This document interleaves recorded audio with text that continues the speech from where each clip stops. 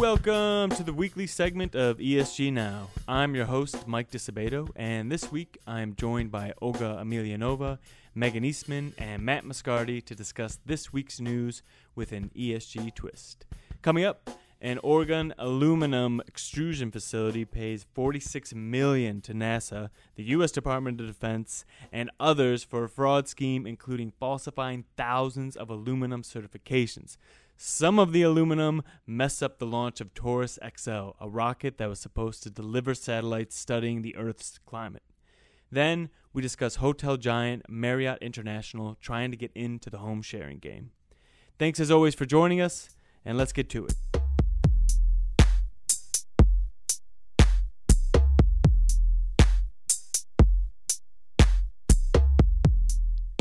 So for our first story, we're talking about aluminum extrusion.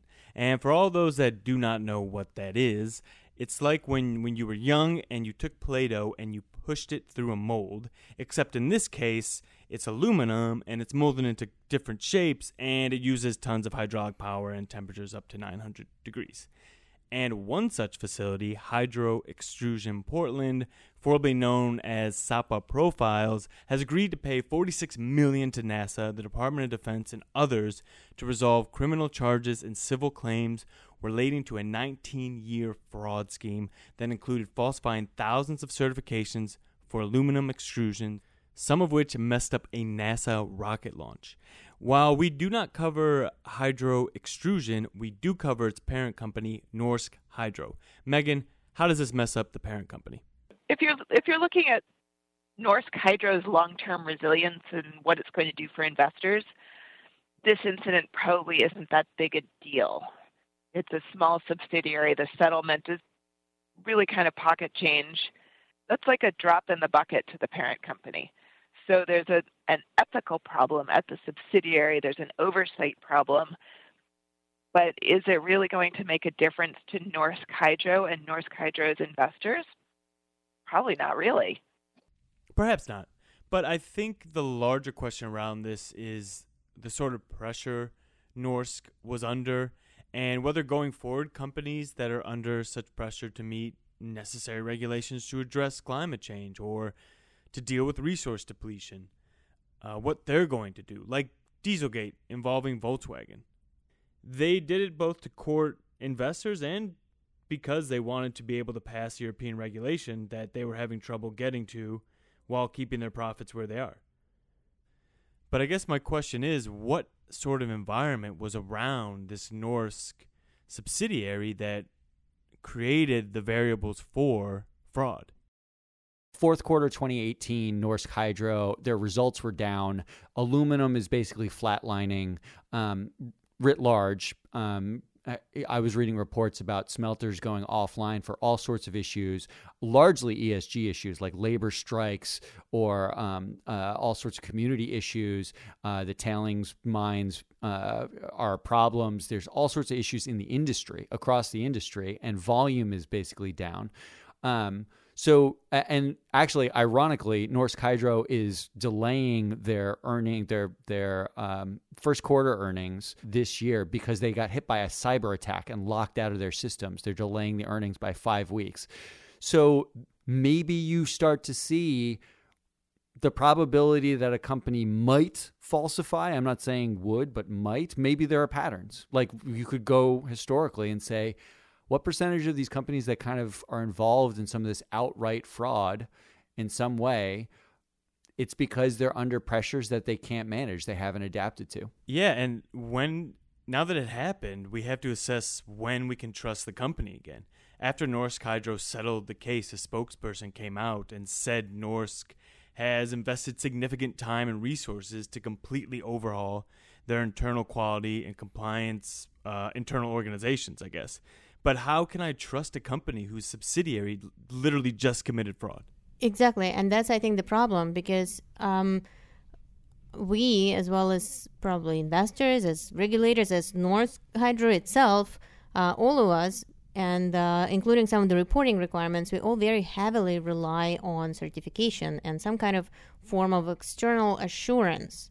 And I think that this particular case is extremely interesting in the context of all the other fraudulent activities whether it's emission manipulation or maybe some of the product quality that in the end still leads to the product recalls, some of the dam inspections that may be overlooked by companies. And that opens the question, are the metrics that we're using to ensure our assessment, to ensure that the company meets certain criteria, are trustworthy? But this was a subsidiary. Does that change how we look at the fraud and how we look at Norsk itself? In general, when we do evaluate the companies, we look into their vendor relations. We look into their supply chain structure, some of the policies and practices to ensure the compliance, whether it's integrity of the materials or some of the operational integrity or efficiency of the operation, sourcing.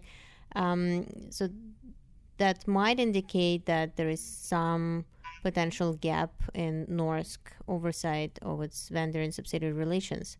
But this is something interesting to investigate, to what extent we can hold the parent company responsible for misconduct of some of the subsidiaries, especially some smaller scale subsidiaries. Yeah, good point. And Megan, I know you work a lot on identifying the most appropriate ESG risk factors for us to use to assess these situations with. Are there any specific things that you would look at when analyzing this Norsk case? We talk about corporate governance a lot, and we talked about Volkswagen earlier. And long before the Dieselgate scandal broke, we had been flagging governance problems at the company. And this doesn't really hold up with Norsk Hydro because we were saying actually the parent company corporate governance is quite good, but we can identify weak spots or weak companies where we know that it's not good and therefore they're more vulnerable.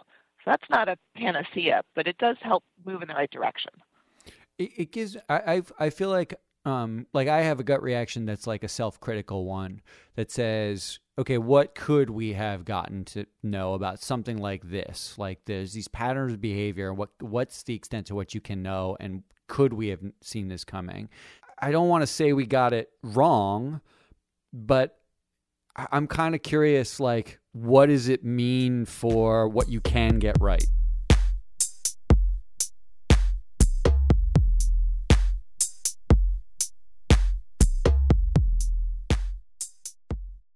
Okay, the Wall Street Journal reported that Marriott International is starting a new home rental business aiming to take on Airbnb and other home sharing companies in one of the lodging industry's hottest segments, that is home sharing. There are some key differences I should note before we get started between a massive hotel organization and an organization that is massive on its own right, but Airbnb doesn't have the same safety and regulatory oversight since it structures itself as a community sharing tool rather than a property owning juggernaut. But Airbnb is huge. It has 5 million rooms available versus only 1.3 million rooms by Marriott, which is such a stark difference. But Olga, you picked this story. I assume you've used Airbnb before, right? I think both times I was using Airbnb, it just felt like a hotel. It was clean, sparkly clean. There was no little things lying around. It was unoccupied residence.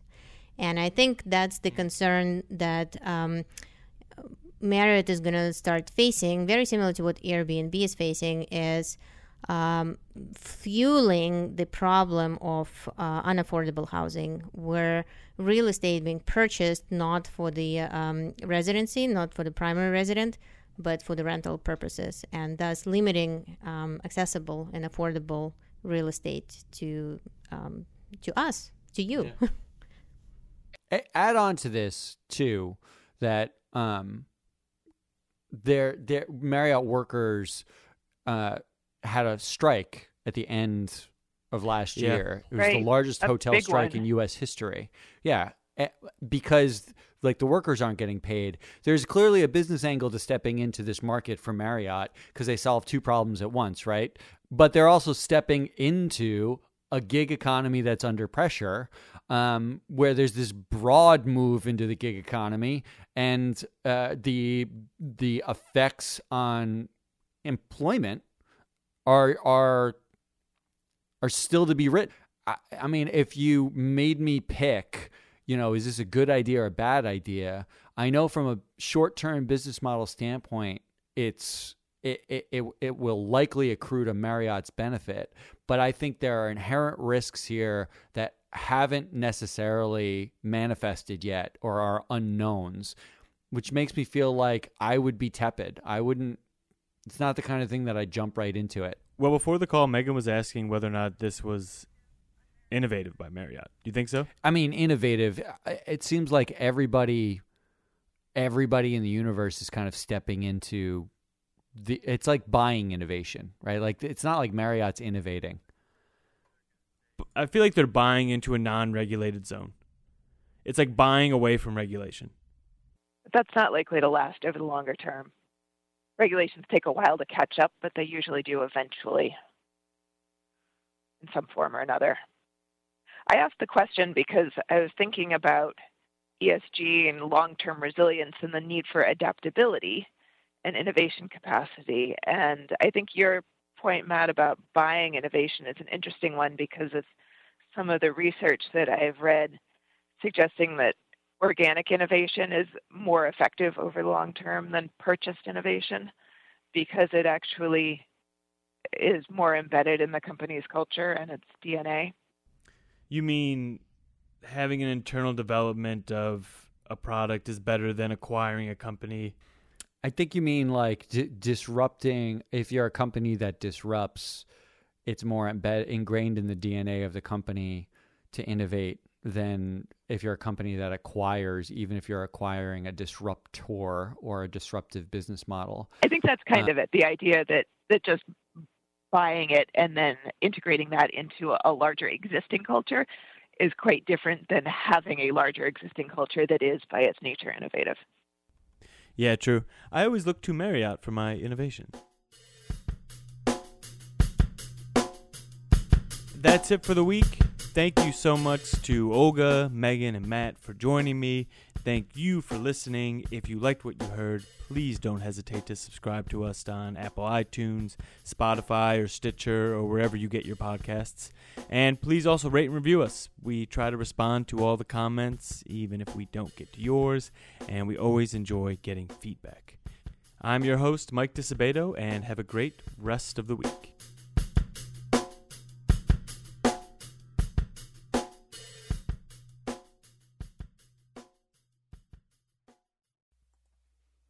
The MSCI ESG Research podcast is provided by MSCI Inc.'s subsidiary, MSCI ESG Research LLC, a registered investment advisor under the Investment Advisors Act of 1940. And this recording and data mentioned herein has not been submitted to nor received approval from the United States Securities and Exchange Commission or any other regulatory body. The analysis discussed should not be taken as an indication or guarantee of any future performance, analysis, forecast, or prediction. The information contained in this recording is not for reproduction in whole or in part without prior written permission from MSCI ESG Research. None of the discussion or analysis put forth in this recording constitutes an offer to buy or sell or a promotion or recommendation of any security, financial instrument, or product or trading strategy. Further, none of the information is intended to constitute investment advice or recommendation to make or refrain from making any kind of investment decision and may not be relied on as such. The information provided here is as is, and the user of the information assumes the entire risk of any use it may make or permit to be made of the information. Thank you.